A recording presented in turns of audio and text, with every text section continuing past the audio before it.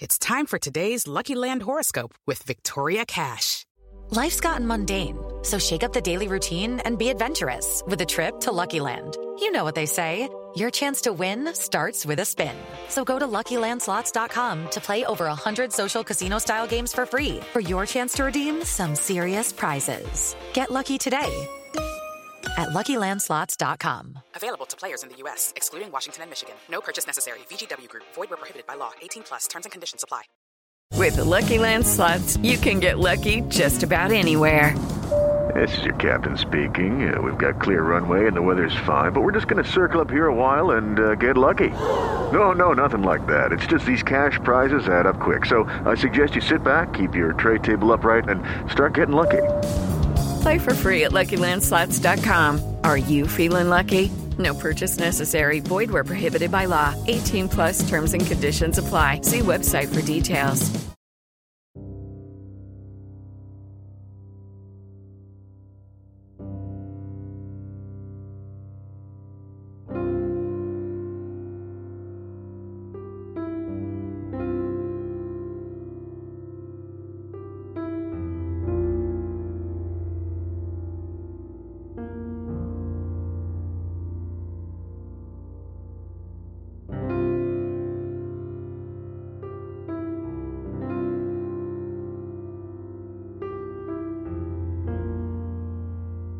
On February 9th of 2004, 21-year-old UMass Amherst student Maura Murray disappeared in the White Mountains of New Hampshire in one of the most perplexing mysteries of our time. For years, we have covered Maura's case and the tireless online community that surrounds it in great detail. We have since expanded our mission with this series, raising awareness and shining a light on the stories of other missing persons. We now sit on the board of directors of the nonprofit organization Private Investigations for the Missing, which was founded by Bruce Maitland. Bruce's daughter, Brianna Maitland, went missing from Montgomery, Vermont on March 19th of 2004, just 6 weeks after and about 80 miles away from where Maura Murray vanished. Private Investigations for the Missing aims to assist with investigations for underserved families whose missing loved ones have been forgotten by the media or by law enforcement. Through our growing community, we hope to shed a light on these cold cases. Families and loved ones can reach out to us at investigationsforthemissing.org. This is Missing.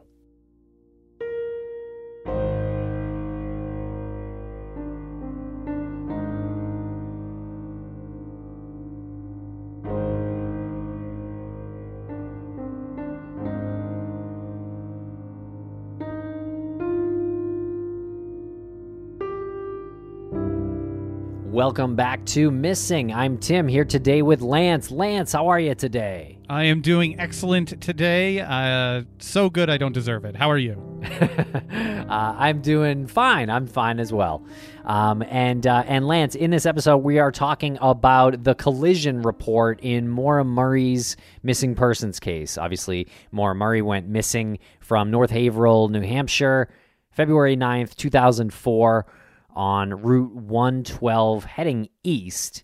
And there's always been a lot of sort of mystery around how the car got there, where the damage came from, just really the timeline in general. This whole area of Maura Murray's disappearance has always been very, very suspicious and just mysterious. Yeah, a lot of questions that don't have answers, obviously, because we don't know where the person is who was driving the car, who would have those answers. But this very comprehensive report that was put together by Mr. Daniel J. Parka from Parka Collision Consultants. He was a local guy, a local company, did this on behalf of the Murray family gratis. So he was not paid for this, but his work is extremely thorough. And you know it's coming from a good source because this is somebody who investigates collisions for insurance purposes. This is not something that this gentleman's company does on the side for, a hobby. This is what he does as a business. So he takes his work seriously, and it's very evident here. And we try to get through it. And this is the third episode. Yeah. Right? So hopefully we'll get through the rest of this report on this third episode. Really, it does sort of skim the surface, and we try to get as detailed as possible, but it is a very dense report. So you're along with us as we're trying to kind of talk through what the findings are. Absolutely. And it is a 21-page report, and I think we've gotten through 18 pages, Lance. So we want to finish reading the report here and then read some of the comments from part 2 on YouTube and invite you to comment on the YouTube video for this one, which is part 3. Maybe we'll do a follow-up. I think maybe we should talk to an old friend, but we'll bring that up a little bit later. Okay, Lance, so page 19 starts with the Swiftwater Way Station, and this is approximately 9/10 of a mile to the west of the collision where Maura Murray's car was left.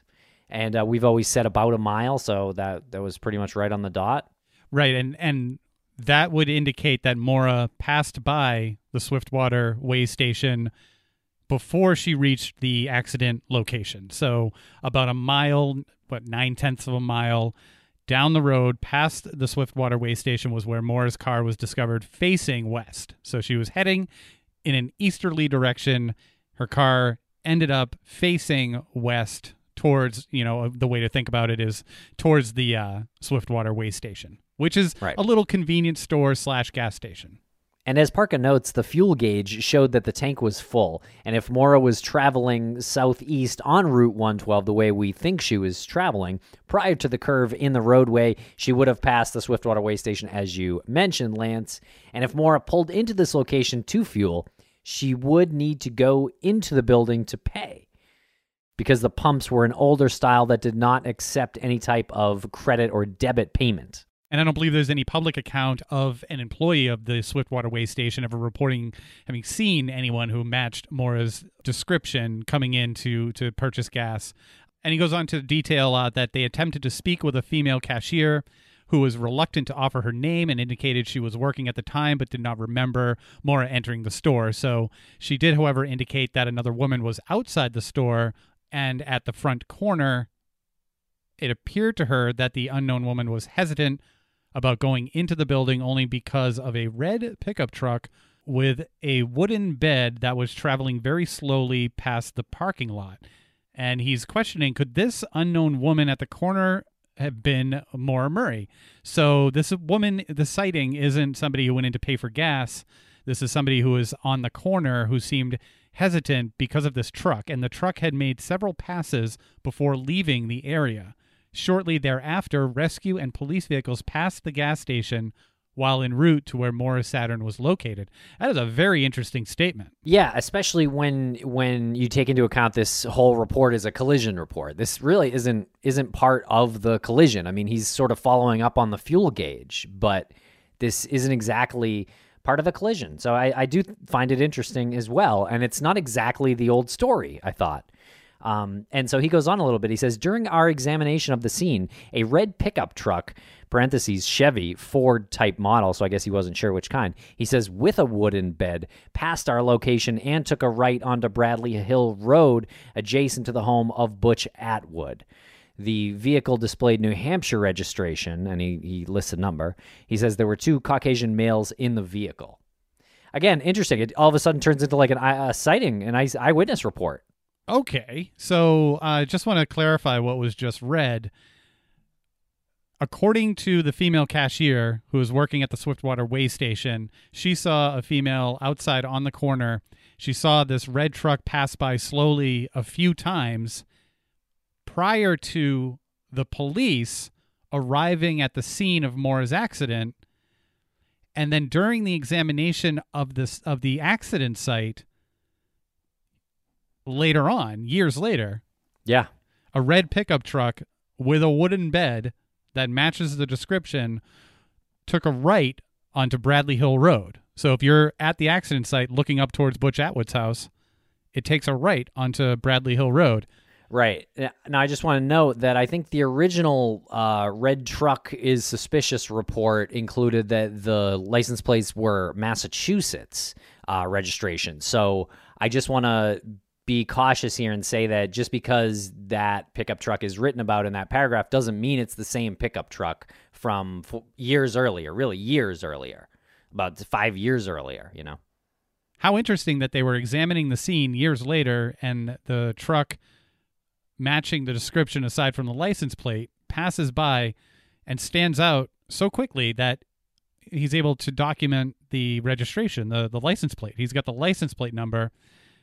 You know, maybe there was a couple people there and he said it out loud and they remembered it. Mm-hmm. But he made that decision that quickly. Yeah, now that I do think we've been there before, and like the first vehicle that drives by is a red pickup truck, and we've like laughed like, oh, of course it is, you know. And I think that's just a common vehicle, obviously in general, but especially up there, a lot of people kind of in the business where they need pickup trucks. Now the wood slat thing is a bit unique. I would say the wooden bed is a bit more unique than. I don't think we've ever seen a truck that fits exactly that description up there, but of course we didn't start going up there until like 9 years after Maura went missing. Right. And to be clear, part of me finds that suspicious, but another part of me also says this is somebody who might have seen Maura that night and might be a witness that hopefully was spoken with and maybe had another account, maybe like the direction in which Maura could have walked if she walked away. Maybe this red pickup truck saw her. I'm not saying that this red pickup truck had anything to do with her disappearance in this particular conversation, but is this the same red pickup truck that was going back and forth years ago?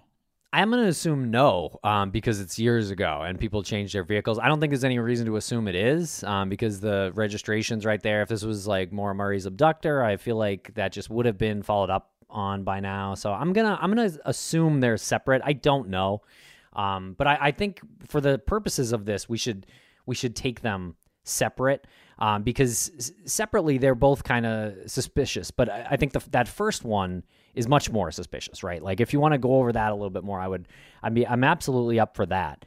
So the witness appeared to her that the unknown woman at the corner was hesitant about going into the building, and the report here says only because of a red pickup truck with wooden bed was traveling very slowly past the parking lot. So I'm not really sure how that came to be known, right? Why is that the reason that the unknown woman was hesitant about going into the building? I guess we can't really say for a fact it's because of the the red pickup truck.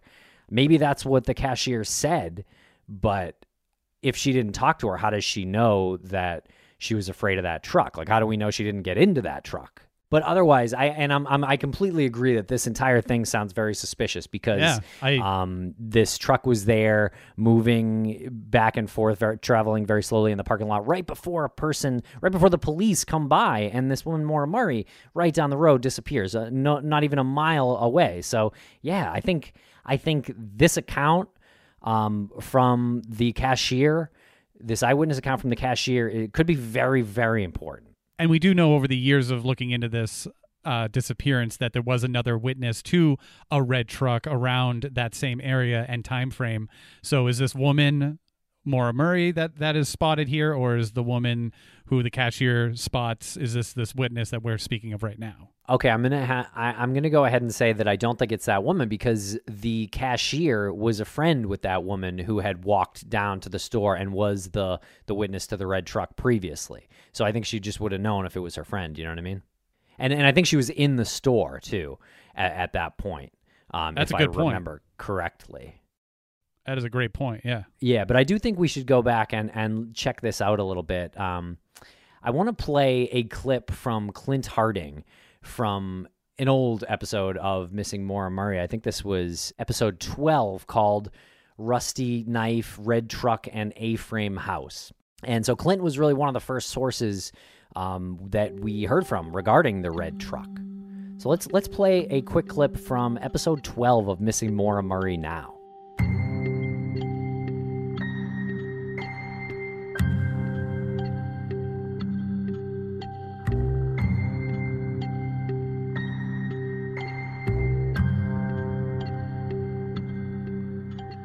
Do you have any information on this red truck that is? It just kind of gets revisited every few months or so. This red truck that was in the area. You know anything about that? Yes, I do. I've heard the witness that spotted this red truck. I've got some of her stuff that she said in front of me here. And that's she was a local resident, very close to where the accident took place with Mara.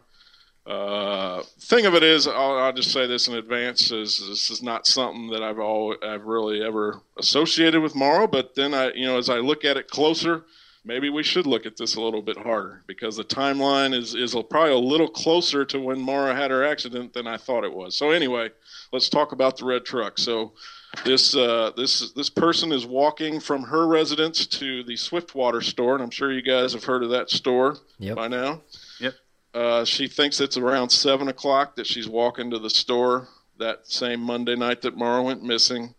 As she was walking up a hill, a truck passed her and slowed down. And when it got to the middle of the hill, it stopped in the road. And she immediately noticed the license plates of this truck, and it was Massachusetts, according to her. Of course, it is dark out, and there was only one street light, and she points that out. But so she sees this truck. It's kind of almost like it's spotted her, and it's trying to see if it knows her. That's kind of how she described it. She does say she wasn't afraid. She didn't feel like she was in any danger. She just felt like it was maybe somebody trying to see if they knew her. So as she got closer to the truck, though, the truck ended up taking off. Not, and I don't mean that in a nefarious way. It just means that it ended up leaving before she even got up to it. So she it goes out of her mind, and she's walking to the store. When she gets towards the parking lot of the Swiftwater store, she sees the truck again, and it's in the parking lot. And this is now a well-lit parking lot, so she can get a little bit better view. She thinks there's maybe even more than one person in the truck, if I believe right. But as she walks up, let's see. Yeah, basically, so she walks up, and then the truck departs from the gas station or from the Swiftwater store and heads east towards where the accident took place. So if her time frame is right, and she was walking to the store at 7, and it sounds like that this car was probably about 10 minutes ahead of Mara when it left the parking lot of the store. So and then that was the last she saw of the truck. She said she was in the store for about 30 to 45 minutes, and it was about 20 or 30 minutes after she had been in the store that she heard police go by, and that was probably the cop respondent. That was probably the first responding officer to get to the site. When she walked back from the store to her house, an ambulance that had responded to Mara's wreck actually was driving the other way now. It was leaving the scene of the accident, and it actually stopped when it saw her walking, because it thought maybe that could be the person, that could be the owner of the car. And so when the when the rescue vehicle approached her, they actually knew her. So then they realized that it wasn't the person it wasn't Mara. Did you mention anything more specific about the truck? Was there any writing on it or anything like that? Or? She believes it was a four-wheel drive truck, 3 ton pickup, because it sat up high. The other thing she remembers about it is the window in the back was hard to see in. It wasn't very large. I think she described an eagle on the back window. She thinks it might have been an older truck, but I think the biggest point she made about the truck was that she believes it was used for hauling wood. She said she's thinking it had like wood slats on the in the bed of the truck. So So it's really hard to say. I know she did try to go online and find that truck. She couldn't find the truck again. Never saw the truck again in the area, but she did try to go online and try to find a close resemblance to that truck, and I don't know if she ever was successful in that. When did she give this statement? Well, right now I'm actually quoting her when she got on a message board, so I think it was like 3 days maybe after the accident. She lived in the area, was going for a walk. Going to the store. She was getting some items at the store, and she actually spent 30 to 45 minutes in the store. And I think she did make a comment to the workers in the store about the truck, asking them if the people in the truck came in the store or not. And they said that no, the people never came in the store. So whoever was in that truck had just pulled into the parking lot and was kind of sitting there for a little bit. And then when she got closer to them, that's when they left. So orient me a little bit with the direction the truck was going. Is that the same direction that Maura's car would have been going, or would that be? Yes, exactly. Yeah, it was going east. And this store, and you guys I'm sure have driven past it. It's not far at all from the accident location. No, it isn't. And it's actually really small. I kind of wonder what she was doing in there for 35 minutes. Yeah. She knows the store owner, so it could have just been talking to, who knows. But yeah, that's what she says. She was in there for 30 to 45 minutes. Okay, so from the accident site, it's probably, a quarter of a mile? Yeah, exactly. And that was always something, for thinking about, if Maura was just wanting to find safety that night and she didn't trust the school bus driver, that was a very good place she could have went to. It was right. She had just passed it before she wrecked, so she could have went to the store and gotten help, if that was what it was about for her. But, and obviously, if she had been drinking, she might want to get away from the scene too. Just to clarify, the red truck left the Swiftwater stage shop before Maura's car went by. Right, and I'm estimating about 10 minutes before Maura got to the area. So here was a quote about Miss Ordway or Miss Robinson approaching the stage shop. She says, "As I approached the stage shop, the truck was in the stage shop parking lot. I could tell there was someone watching me, and as I got in the light of the pumps, the red truck pulled away, again towards the accident. When I went in the store, I asked Winnie if some people came in the store just now, and she said no. And I said, well, there was a red truck that stopped in the hill with Massachusetts plates and then took off and was in your parking lot as I approached.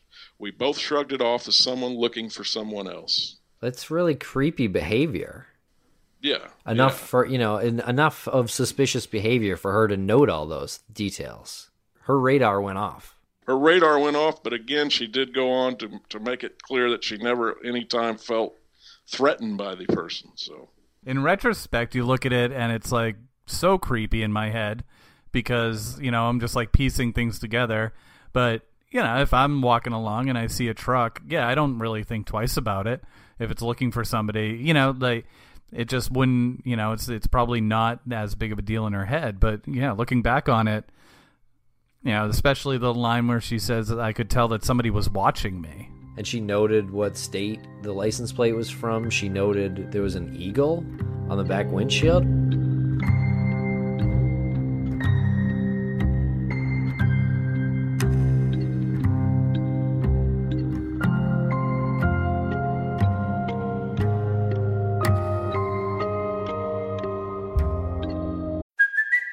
It's Kaylee Cuoco for Priceline. Ready to go to your happy place for a happy price? Well, why didn't you say so? Just download the Priceline app right now and save up to 60% on hotels. So whether it's Cousin Kevin's Kazoo Concert in Kansas City, go Kevin, or Becky's Bachelorette Bash in Bermuda, you never have to miss a trip ever again. So download the Priceline app today. Your savings are waiting.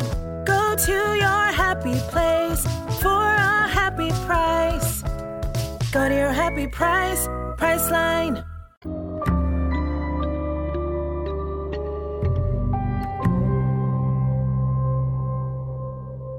So in that clip, Clint mentions that the truck actually went back towards Maura's accident scene, which again is, I don't know, a bit startling. And he says that the witness's recollection is that she spent 30 to 45 minutes inside the store. So on the low end of that, if she spent 30 minutes in there, she would have arrived at the store just before 7 p.m. If she were to see, as she was ending her visit at the store, the police go by responding to the accident, right? Did I hear that correctly? That she was in the store prior to seeing the police, and that was towards the end of her visit. Yeah, I think that's correct. And she walked to the store from her house. That's correct, yep. And she also noted that she had never seen that red truck before or since in the area. Now, if her walk to the store was, say, 5 minutes, and she arrived around 6:45 to 7 o'clock, which I think that would be the time frame that she would have had to have arrived if she were to have seen the police go by responding to the accident at around 7:30. She left her house at, say, 6:30, 6:35. If it took her between 5 to 10 minutes, it couldn't have been any longer than 5 to 10 minutes to walk to the store, or she probably would have driven in February. So I'm going with 5 to 10 minutes between 6:30 and 6:35. So I'm not really coming to any particular conclusion here. I'm just setting the time frame in my head. So when she's in the store, Maura's car must have passed by. Yeah, it does sound that way. Yeah. Mm-hmm. Yeah, pretty interesting. Her account really kind of runs right up against when Maura's car went by. So yeah, I think this could be very important. I guess we just don't know how or why yet. And to our knowledge, I suppose the actual red truck hasn't been identified. We don't know. It's interesting. I keep saying that it's interesting because I'm playing out the time frame in my head, and that red truck was enough to generate interest in her noting it without knowing that an accident had taken place, without knowing that something was going on about a mile down the road. So there was something about it that made her note it that in that moment. Yeah, I mean, I'm not going to say they're completely related, but, Maura Murray went missing down less than a mile away, right around that same time frame. She's been gone over 17 years, and there was a truck that was acting suspiciously before she went missing. So, yeah, I mean, absolutely. I think this is very, very, very possible this is connected. Because it really is something to break down a little bit more in detail because, or a lot more in detail. We don't know what time the female cashier, according to the Parker report, claims that the truck was passing by several times. She claimed that the truck had made several passes before leaving the area, and around that time was when she saw somebody standing on the corner. Now, we know that person standing on the corner, based on what Clint just said, is not that witness because, like you said, that cashier knows that witness. And she spent 30 to 45 minutes inside the store. Yeah, and probably no reason to think it's Maura Murray either. Right. That witness remembers Massachusetts plates, the red truck, the wooden slats as she's approaching the store. She sees it there. She goes in and talks to the cashier, spends 30 to 45 minutes in there, leaves, and I think my assumption is that's when the female cashier sees somebody at the corner and the red truck is passing by slowly. Here's what my thinking is on this, though. If this witness who saw the red truck was aware enough to recall those details and also bring it up to the cashier, but then recall them 3 days later when she's going over the series of events, I think she would have said, I was in the store talking to my friend and we both saw a woman standing on the corner and this red truck was passing by. She never says that, which makes me think that she wasn't in the store when that happened. Separately, both of the reports, the one that Clint talked about and what's in the Parker report, are mysterious and kind of suspicious. So that's why it is something to dig into. I just don't know exactly what to do with it yet. I think we should do it in another episode. Maybe we talk to Clint or talk to someone else. But it is funny that this conversation is the collision report. And this is, you know what I mean? Like, this is the most interesting part of the collision report, and it isn't about the collision. No, it draws up a lot of other avenues to pursue directly in relation to Maura's disappearance. Okay, let's just read the conclusion here from Parka. He says, my opinions set forth in this report are stated to a reasonable degree of scientific certainty and probability within the field of collision reconstruction. Note, our involvement with this case was to examine the vehicle and report our findings. We were not instructed to collect any type of evidence and or make any scientific analysis other than what the SDM unit displayed, nor are we capable of offering and scientific analysis or testing. This analysis reserves the right to supplement his opinions subject to further analysis and or discovery, and reserves the right to respond to any and all opinions by other experts. This report is based on the limited data from officials received prior to this document's date. On receipt of any new document, a supplemental report may be generated. The aforementioned conclusions are the opinions of this office, and the findings, inferences, and conclusions of my review, kinematics analysis, and or study of the collision. The Saturn was originally traveling east on Wild Ammonoosuc Road and either passed or stopped in at the Swiftwater Way Station to fuel. Thereafter, the Saturn traveled about 9/10 of a mile to the left bend in the roadway near the weathered barn. From this point, the Saturn more likely than not went off the roadway along the eastbound shoulder and entered the ravine before moving further off the shoulder and striking a fixed object at an acute angle off of a vertical axis. The SDM download confirms that two events occurred, with a non-deployment occurring first before the command for a deployment. Let's talk about the airbags there. Both events occurred within 2/100ths of a second and within about 1 foot. The topography of the roadway at the location also coincides. And Lance, I do want to mention, you said 2/100ths because it says it in the report. I'm not sure. We did hear that there was some additional sort of research done by some community members. Jillian mentioned this to me. I think it was Ryan Coyalta, who's been on the show before, but he said that they only go up to 2/10ths and not 100ths of a second. So I'm not really sure if that's accurate or exactly what's accurate on that, but it doesn't really seem to change the effect too much. Maybe a little bit, slightly, but it still seems that the events happened in very close proximity. And Parka goes on, he says, it is still unknown as to how the actual dent on the hood occurred. The damage itself does not match that of a tree's outer radial facade pattern. No photographs were produced by police personnel which would depict and or confirm the Saturn struck the tree line. There are also no photographs which accurately depict the Saturn's point of rest.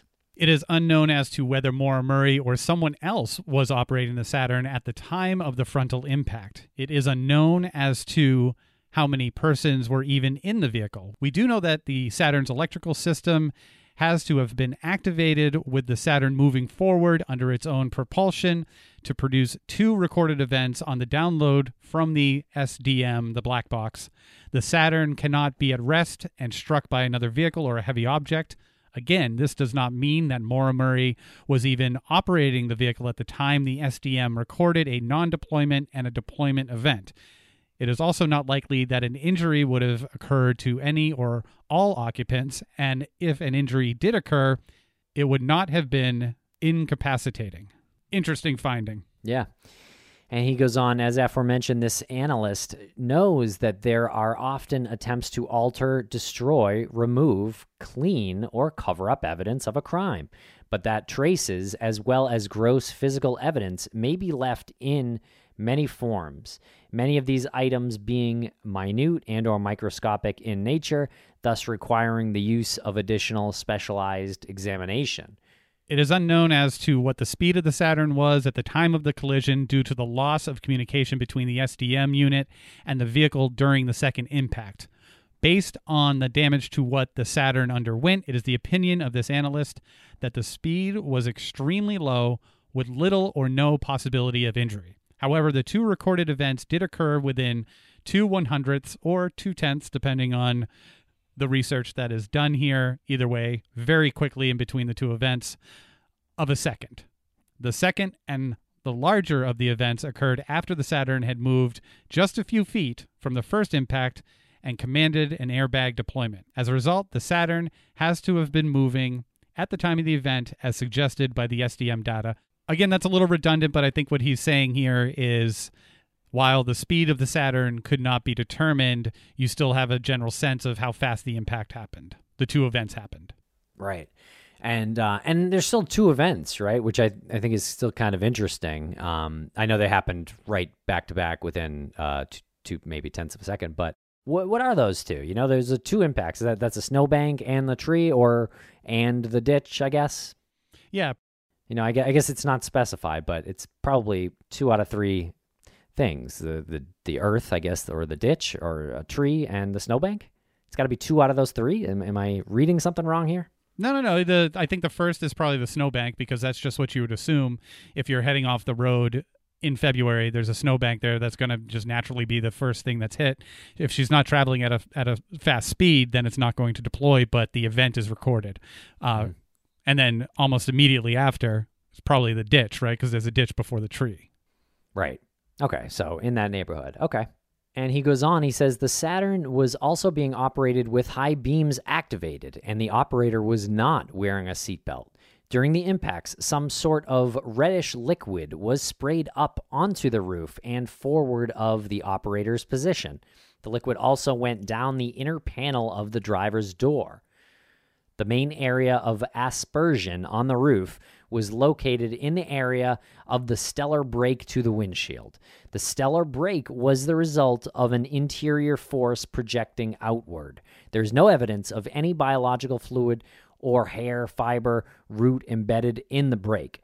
And then he actually asks a question here at the end of the paragraph. He says, could the operator's upper hand struck the windshield with some sort of liquid container causing the break? Well, there you go. That seems to make some sense there. It's possible. Yeah, I don't know. She didn't have a seatbelt on, so I'm still going to lean towards her head, right? Even though it was very slow. I mean, she was probably traveling 20 miles an hour, but or maybe a little bit more. But and there's really only one more paragraph here. Yeah, he concludes here with 2 areas of the blackish-brownish smear were also located on the driver's side, the A pillar post adjacent to the stellar brake, and the second smear or print was located on the armrest of the driver's door. Without additional specialized examination by qualified technicians, its source or any other foreign matter found within or upon the Saturn will be unknown. And that is how he concludes it. Okay, interesting. Yeah, I mean, still some questions. I do feel better about the damage, being able to say that I think the damage happened at that scene, regardless of what it hit. I don't know that that's even important. But it does sound like that the damage happened at the scene, or at least the airbags deployed there, so maybe not all of the damage, which is a possibility. Right, and I'm starting to not be so concerned with the damage on the hood and where that was generated from, because does that matter? Was this something that she had hit that had anything to do with her disappearance? I'm thinking, based on this, probably not.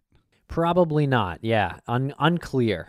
Definitely want to dig into the red truck again a little bit, but Lance, you want to go over these YouTube comments? Sure, and actually on the last one, we had spoken about the gas tank and the amount of fuel that was in it, and I had made a comment towards the end, I think, about it evaporating over the course of several years, sitting in, in when it was impounded at the police barracks. And we had a few comments and some people who had mechanics for their significant others and people who are truck drivers. And it didn't even occur to me that if the gas tank, being an airtight container, typically does not experience any sort of evaporation because it's an airtight container and gas is stored essentially in giant gas tanks.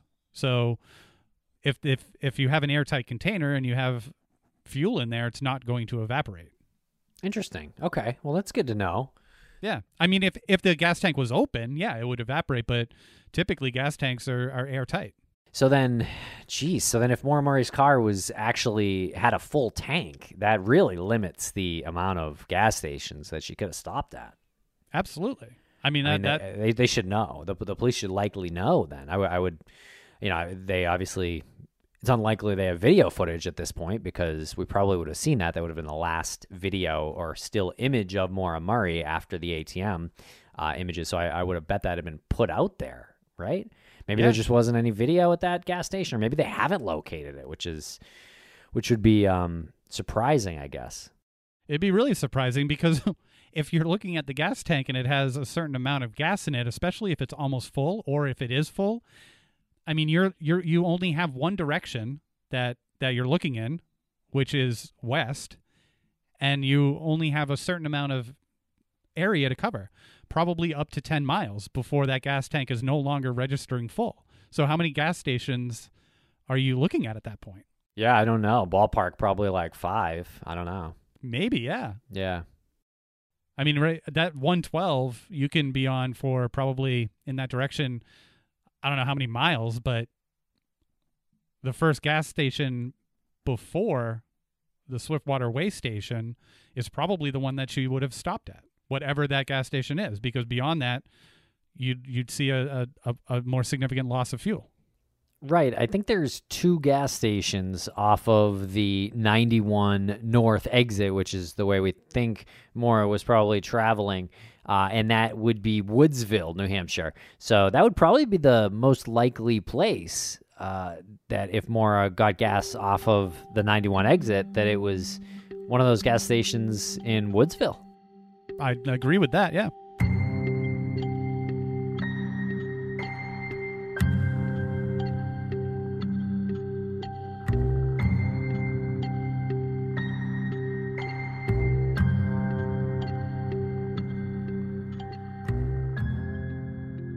And onto the YouTube comments. Dwayne Porter says Barbara Atwood said the car hit a metal pole.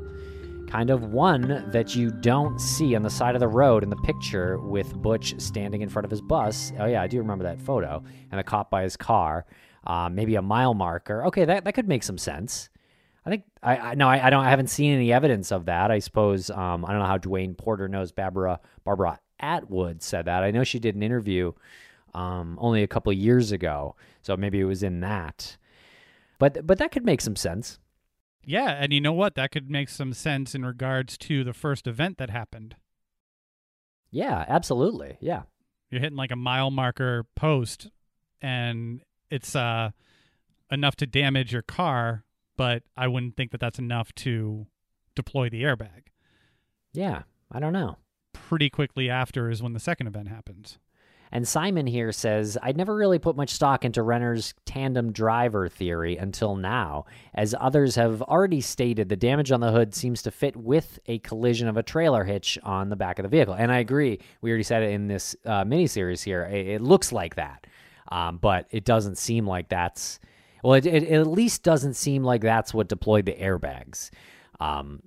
Whether or not that actually happened or not, that Maura hit some kind of trailer hitch, unclear.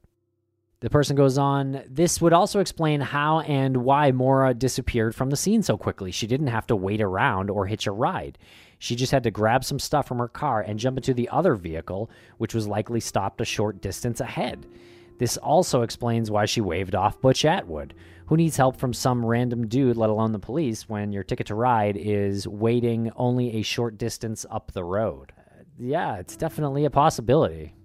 I mean, this is why I love this community, because of these insights like that, and just allowing yourself to expand your mind a bit. Another reason why I love this is because of a comment like what Bootleg Pass has written here, which says one of the photos shows a mangled red Jeep next to the Saturn, Chrysler branded mirror.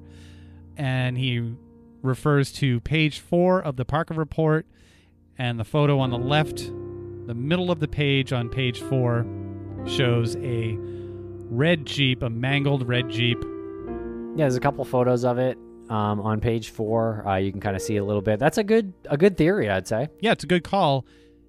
Jeep is a Chrysler company, and he concludes here saying dollars to donuts, which is one of my favorite comparisons. The mirror came from that. Good call there, Boots. Yeah, Boots, give us an email. We'd love to connect with you.